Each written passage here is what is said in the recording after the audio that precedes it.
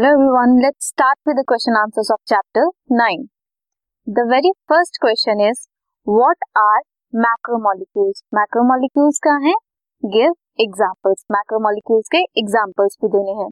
तो नाम से ही पता लग रहा है, macro means बड़ा, large. So macromolecules क्या होते हैं?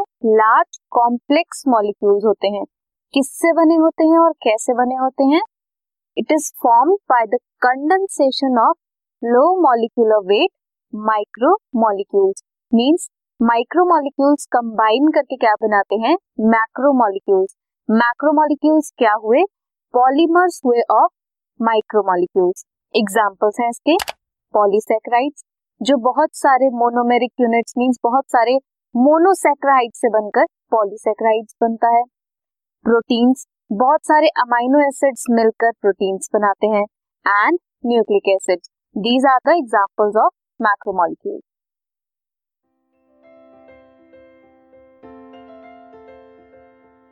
This podcast is brought to you by Hubhopper and Shiksha Abhiyan. अगर आपको ये पॉडकास्ट पसंद आया तो प्लीज़ लाइक, शेयर और सब्सक्राइब करें और वीडियो क्लासेस के लिए शिक्षा अभियान के यूट्यूब चैनल पर जाएं.